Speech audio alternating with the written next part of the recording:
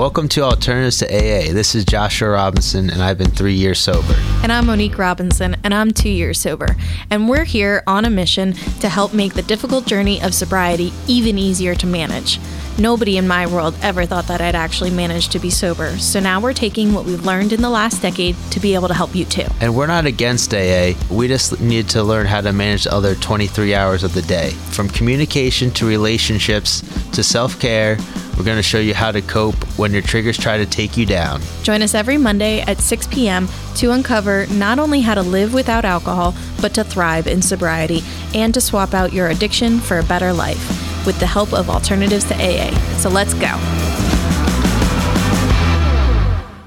Hey guys, welcome to another episode of Alternatives to AA. Today we're actually going to talk about pregnancy and sobriety. So it should be interesting. Monique's actually 6 months pregnant, actually 6.5 months. And we're just going to talk about that whole journey and the complications and the joys of it, I guess. Yeah, that's the best way to put it. So, like, for me, when I was younger, one thing I always told myself is if for some reason I ended up pregnant, I knew without a doubt that I would be able to stay sober. I was convinced of that. But the truth is, like, I was almost 2.5 years sober when we found out I was pregnant, which was thrilling, exciting. And, you know, in 2.5 years, you started to learn a lot of your triggers. You started to learn a lot about yourself. So you understand how to kind of keep yourself safe in sobriety. But there's a lot of things that happen in pregnancy that are actually brand new triggers all of its own that I never would have expected. And I am just so thankful that I was sober for a while, because if I wasn't, I don't know if I would have trusted myself. I mean, the truth is, I think I probably, I would have wanted to stay sober more than ever. I know that. But I think, truthfully, if I hadn't been over 2 years sober, I almost would have had to go to a rehab to protect myself and my baby. And I say that because, so the first thing I really noticed, so first trimester is like, that is such a strange time because you're not supposed to tell anybody you're pregnant, but you're feeling all these things. You're having all these emotions, like these hormones are surging. So you're very lonely in some ways. I mean, I'm very thankful I had Josh and, you know, like, so obviously he knew, but he's not a woman. Nope, I don't think so. So he doesn't understand. Like, you know, sometimes with the hormone surges, I would describe it as like your period on steroids. Because I would get angry and upset out of nowhere for no apparent reason. And I knew logically there was no reason. And I'd get frustrated at myself. I'd take it out on him, and it was just complicated. And then the other thing that was really happening a lot in the first trimester was vivid dreams. And I had heard friends talk about how you can get very vivid dreams with pregnancy, but I never realized how real they could feel. So there was multiple nights in the first trimester I was waking up Josh crying. I was convinced I'd gone to a bar or convinced I'd gone out somewhere. And he literally would just look at me and be like, pretty sure you just laid here all night unless you snuck out somehow.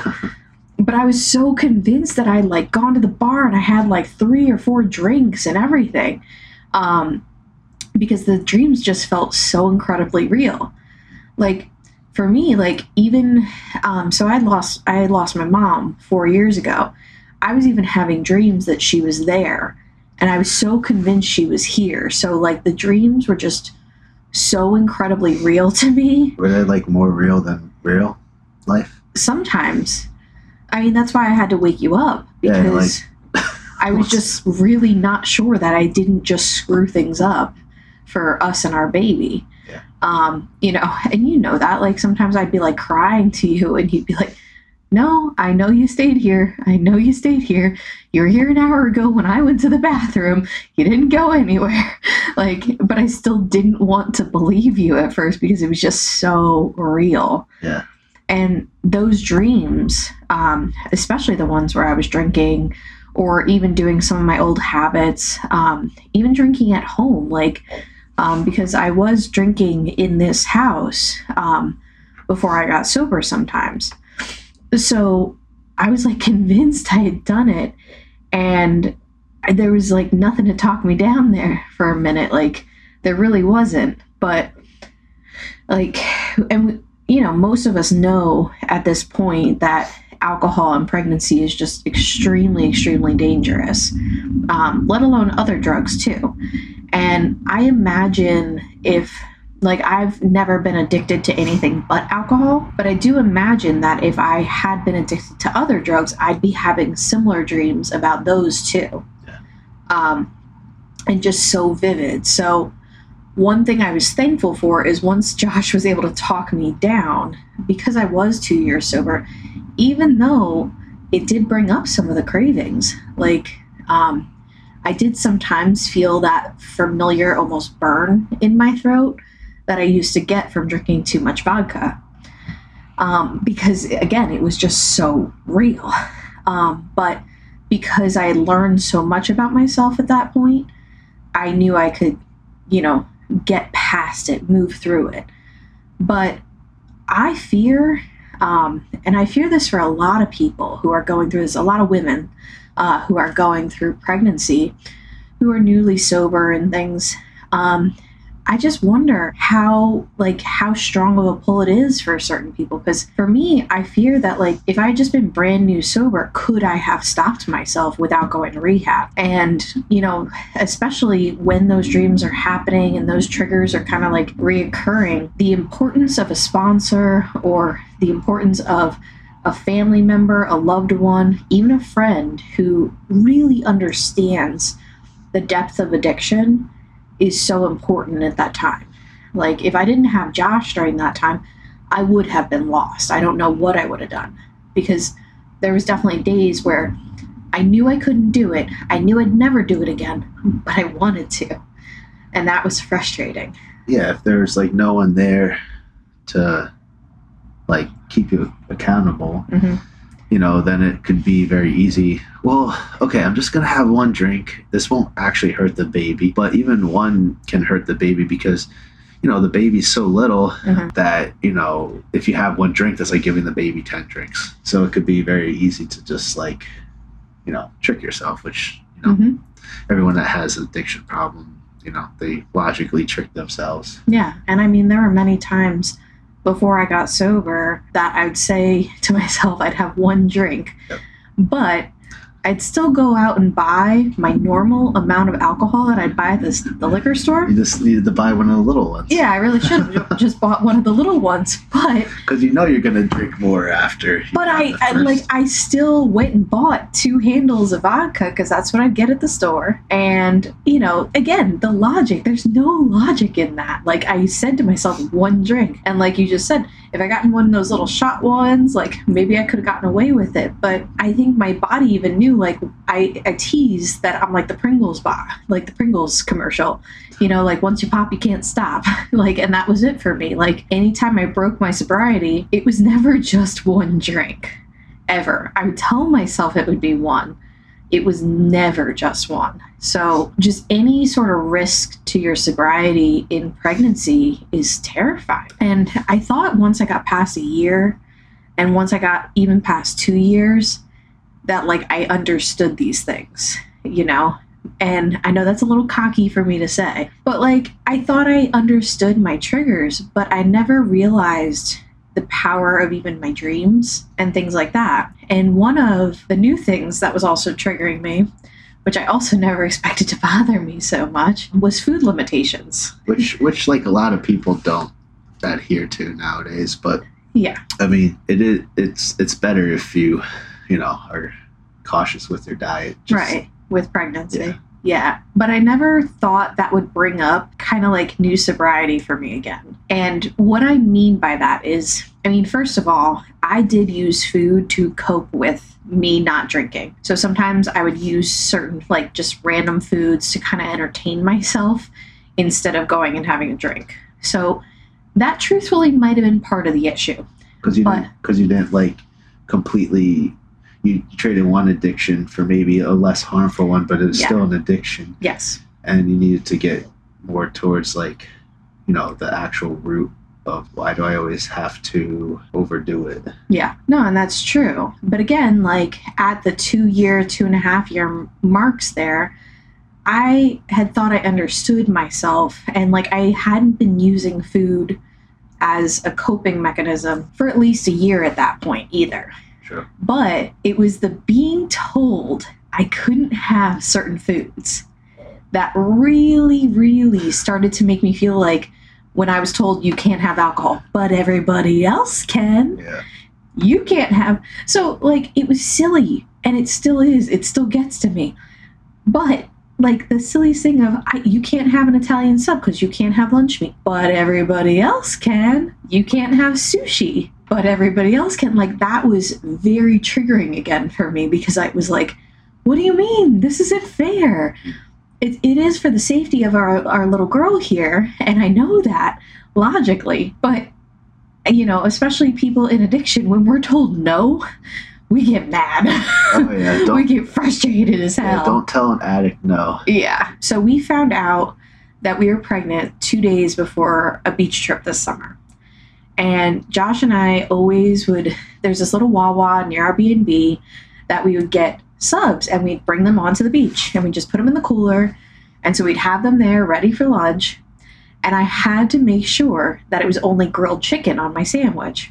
And I was watching Josh get like all my favorite subs. And, and because like pregnancy also for a while, it doesn't occur, like it doesn't affect the guy as much, especially in that first trimester. So when I said before, like the lonely thing, I have a very supportive husband. I'm very thankful for that. But there's still this lonely feeling of like, and we were at the beach too, and I couldn't have his like fish like he was having, not that I wasn't eating well, like a great steak is right up my alley too, but I was at the beach. I wanted my fish. So going to see that, and then sitting on the beach with my grilled chicken sandwich, and he's eating an Italian sub, which never expected that to be an extreme craving, but that's been a craving my entire pregnancy. But seeing that was like frustrating, because again, it was like dangling the carrot in front of my face, and he didn't mean anything by it. He wasn't doing anything wrong. It wasn't like alcohol, which would have been, way worse, but it still was reminding me of new sobriety a lot, where I couldn't have something that everybody else could have around me. And that alone was triggering. Yeah. Very triggering. So it's just, there's a lot of interesting things that happen with pregnancy that we wanted to talk about today, because when you're sober and you're fighting addiction, and then this beautiful miracle happens to you, but you're going through so many changes at the same time, it can trip you up. So we wanted to talk about it so that way, other women knew they weren't alone. And I know Josh has some stuff that he wants to add too for the dads, because there's different stuff that happens for the dads as well. So we just wanted to talk about this, because I don't think it's a topic that's really been breached a lot, been talked about a lot. And I wish I could have found that in that first trimester when I was feeling lonely and like unsure of myself and everything. So yeah, like from the guy's perspective, when Monique first got pregnant, I just thought it was like a dream. It was weird. I felt like I was living in a dream for probably like 2 months. Like I obviously I knew I was in reality, but the whole fact that Monique was pregnant, I just still couldn't grasp it, because it wasn't happening to me, and we couldn't like see like a baby bump or anything like that, which is obviously present now. Yes. But yeah, it was like, it was just a really weird time. It almost felt like a dream, like not real. And, it kind of triggered me in some ways too. Especially once I realized that it actually was real, it opened up this, I guess, like Pandora's box of my childhood, which I never really remembered my childhood, but knowing that there's a baby coming and me wanting to be like the best dad that I could be. It brought up all that stuff too. So that was very triggering. And I was like, all this stuff was flooding into my head, which I suppressed for like my whole life. And so that was like, good that I had the support from Monique, because like she dealt with stuff like that as well. So she could listen to me and I could tell her about certain things. But yeah, it was such an interesting time, and I still don't always like. I guess at this point it's pretty much real, because I can feel the baby, kick and whatnot. We went to actually Trans-Siberian Orchestra yesterday, and when this one guy was singing, she was kicking away. I could like feel like bump bump bump, like she was kicking a lot. Yeah. So that was cool. Apparently she likes music a lot, so she kicks a lot to music. And this is only like in the last week where she's really kicking. Before it was much more, I could feel it, but he couldn't. So this is literally just started happening since, the past week, where it's now very noticeable kicks, which, makes it, again, more real for the dad. But again, in that first trimester, you're not showing or anything. So all the changes are for mom. Our hormones are different. Our food diet is different. How we're approaching working out is different. Like everything we do is different. But for the dads, they're just along for the ride at that moment. Yeah. Things become more real in the second trimester, more towards the third, when it's like closer to the due date. So now Josh is really like realizing it all the time and very conscious and very aware of it. But before that, there were times where I'd be sitting there like, my hormones were freaking out. Yeah. And like there was a couple of times in the first trimester that I wanted to bring up, where I went from normal to angry, really angry, which is something that would happen to me with drinking. So that was very triggering for you, I remember. Yeah, I almost felt like she was like drinking again. I was like, what is going on? And just like I couldn't do anything right. And, it just happens sometimes. But the one time I just, because it was getting a little heated, and I was just like, I'm just going to take a walk, because I just didn't know what to do. Yeah. And that was the best decision, even though, like, for me, I was devastated at the moment. But it did give us time to cool down before we said something we didn't mean. Yeah. So it was the right decision, even though it hurt me at the split second. But, like, 10 minutes later when I cooled off, I was like, no, that was good. That was good. Yeah, it was really cool, because I went and sat on a bench. And I was just like, kind of, what do I do? And this guy came up to me with his dog, and he was asking what was wrong, and I told him, and he said it'll be okay, and he said he would pray for me, and that was just really cool. Yeah. And then after that, I went to my friend Brian's house, and he straightened me out. He was like, "It's not about you, forget Josh for right now. It's all about Monique and the baby." And I agree with that. Obviously, you have to take care of yourself. And take care of each other. And take care of each other. Yeah. But it really, there's a baby coming. So, yeah.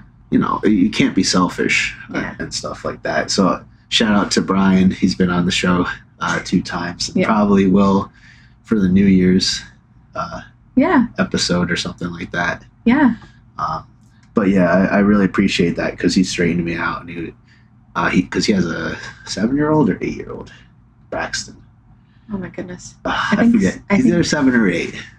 Yes. He's adorable. Yes. We love hanging out with him.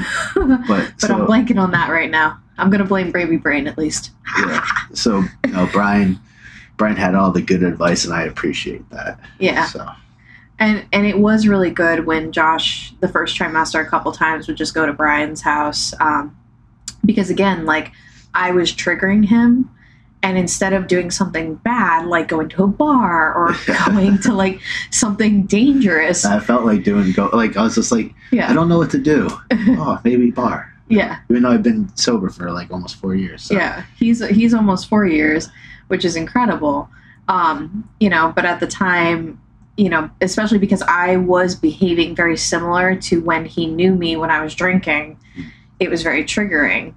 And I'm just thankful that you didn't go to the bar, that you went to Brian's for a couple of reasons. Because, you know, like you just said, like Brian was able to explain it to you, because in my hormone crazy time, I was not able to explain the fact that, like, I couldn't stop myself. I couldn't help myself, you know, as desperately as I wanted to. And again, like in that first trimester, you know, you could probably tell like one or two other people besides your partner, but you don't want to tell the world because God forbid something happens. It's lonely.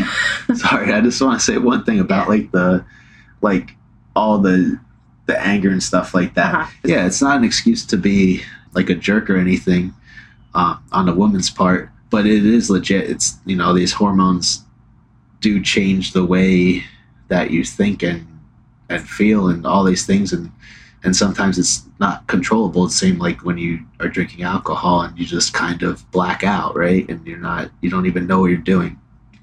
So that's kind of what was happening, right? Yeah. No, it was like I was getting to the blackout stage without blacking out. Yeah. Because I had full memory of it, obviously, you know, but I was behaving like I would during blackouts, which, you know, for me, sometimes I wouldn't remember that. But like for Josh, because he is sober longer, sorry. He is sober longer, so he would fully remember when I was behaving that way. So it was almost like I was drinking, but it was literally just the hormones just flipping me out. And I didn't understand it, being first time pregnant, never been pregnant before. And the best description I came up with after a while is your period on the bad day on steroids. Like, you know, like just this such extreme that is just overwhelming, because your body's just flooded in that first trimester. So that's why I was saying, again, without the support of a very supportive partner or a family member or a sponsor, that first trimester, especially for all of us who are newly pregnant and are also sober, even for a couple of years, you need the support. You need to have someone there to calm you back down, because there was definitely times where, one, like I said, I was convinced I drank, which would be just devastating. And two, just not understanding anything, and just like when I would get to that point, sometimes I'd drink to just shut myself back down. So like the heightened emotions and stuff, sometimes I literally would drink to just kind of like mellow myself out. So it's amazing how, because it was such a big difference in my body, that was a whole new set of triggers that I never expected. And like I said earlier in the podcast, I was convinced when I was younger that no matter what, if I found out I was pregnant, I would stop. It wouldn't be a problem, wouldn't even be a question. I don't know if that's true. I want to say it's true. I don't think so. I don't think it is. Yeah. I really don't. I don't think I would have had the strength. It's like when you're in addiction, I can quit whenever I want. Right. I just need a drink today, you know. Yeah. I can quit tomorrow. I promise. And it's just like you're lying to yourself, but yeah, you know, it happens. Yeah. No, I mean, it's true. Yeah. But like, if I didn't have the support from you and like the couple close people in our circle that like we trusted to tell early on, I don't know where I would have ended up. So like, I can't emphasize enough how important it is for first trimester, especially if you are sober, newly sober, even long time sober, to have a couple of friends or family that understand it, that understand addiction, that understand triggers, and can support you and just listen. Like I said, even listen to the dreams, you know, like knowing, no, you did not leave the house, but just listen to it, let you get it out of your system, because the guilt from it, like I was even feeling guilt before I'd wake him up sometimes, that I was just such a horrible mom.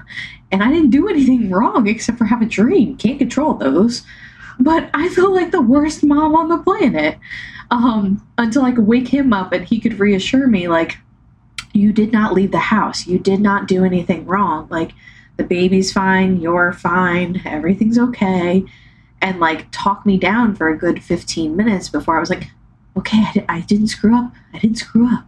But like the guilt was overwhelming even. And sometimes even when I was feeling guilty, I'd drink just to kind of erase the guilt.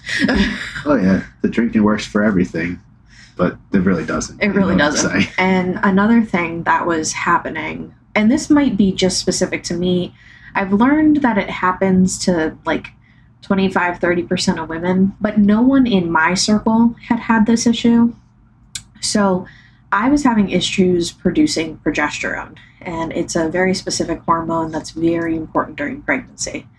So I was having to take supplemental progesterone. And so I was taking like, the pills and stuff.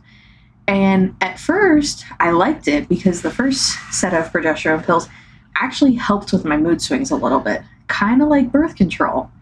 And then I'll explain it later, but it turns out it gets very similar.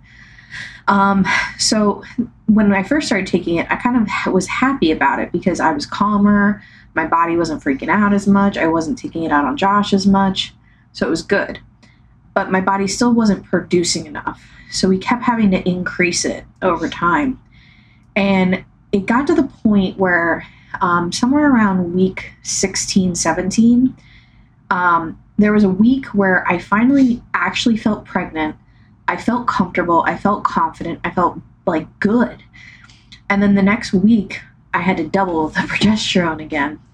And at that point, it was kind of very unnerving to me because I would go to work, I'd get home, I couldn't get off the couch. Everything was freaking me out. I was so anxious. It was unreal.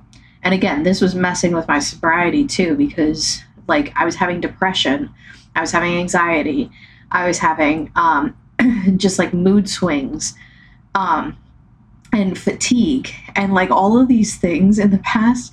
Sometimes I would solve those with drinking. So it was really temporarily solved. Temporarily solved, yes, of course. But like in my head, it was like an escape hatch a little bit. But this was going on for about 2 weeks to the point where like I couldn't even help out around the house. So I was feeling guilt, even though Josh was very reassuring, like that nothing was wrong. But I just felt so incredibly wrong. And because of that again, and this was, like I said, 17 weeks, like 17, 18 weeks. So now I'm at the point where like I am showing a little, it is obvious I am pregnant to me.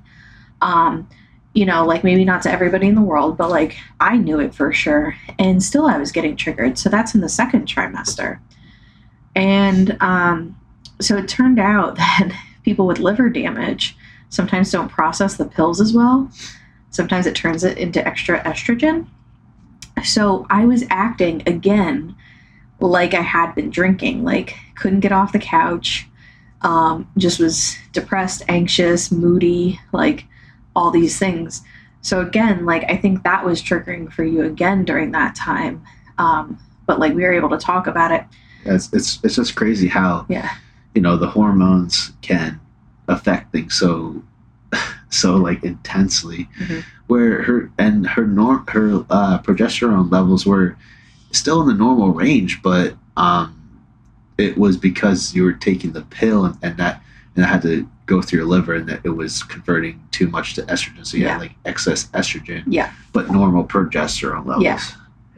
Yeah, so it was making me just like extremely like agitated and moody and stuff. So during that time, we learned that because of past liver damage, now my liver has healed itself, but because there has been previous damage in the liver, that's why it was converting more estrogen.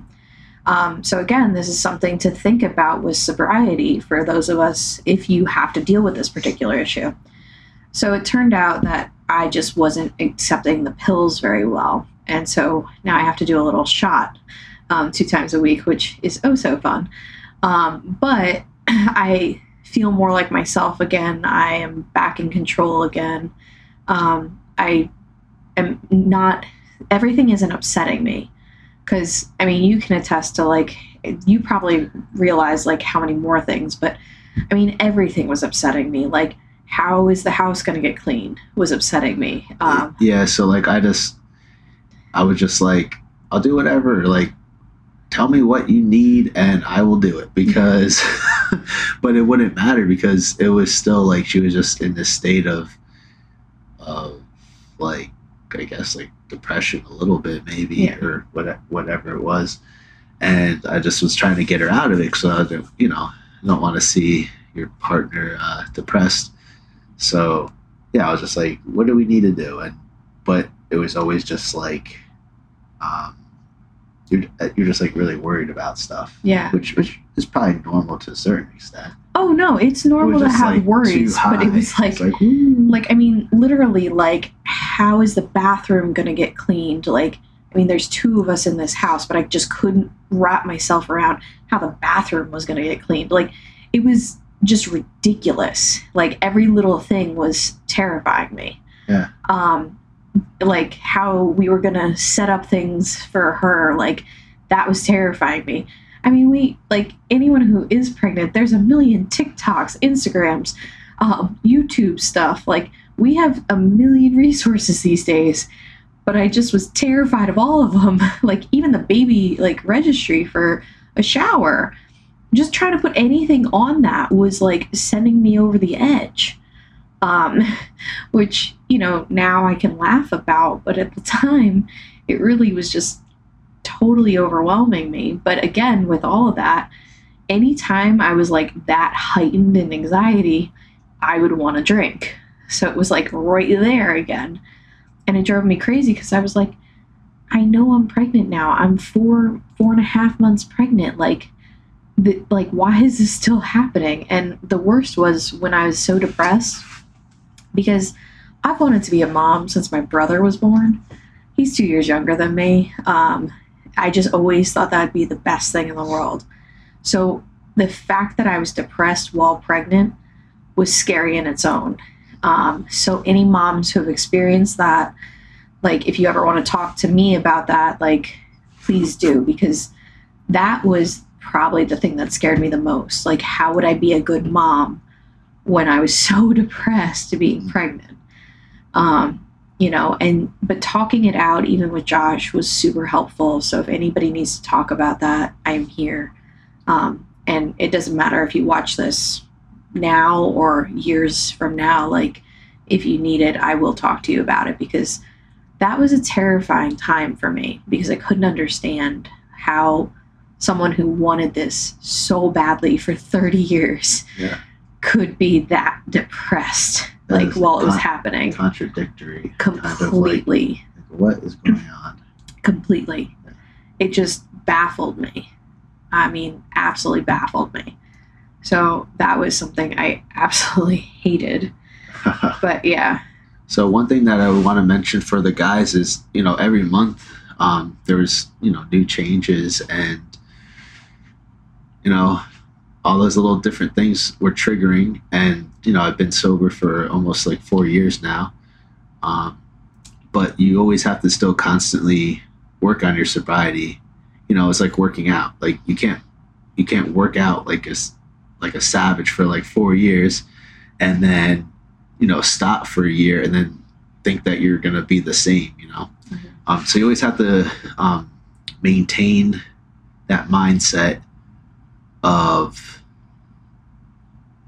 just, you're not gonna give in to that. You're not gonna give into, the temptations, because it's just gonna ruin everything. So especially like, there's a baby on the way. You don't want to ruin your whole family just because you're drinking like an idiot or something. But yeah, I mean, I wouldn't say anyone who's relapsed is an idiot, though. Take the part off. Yeah.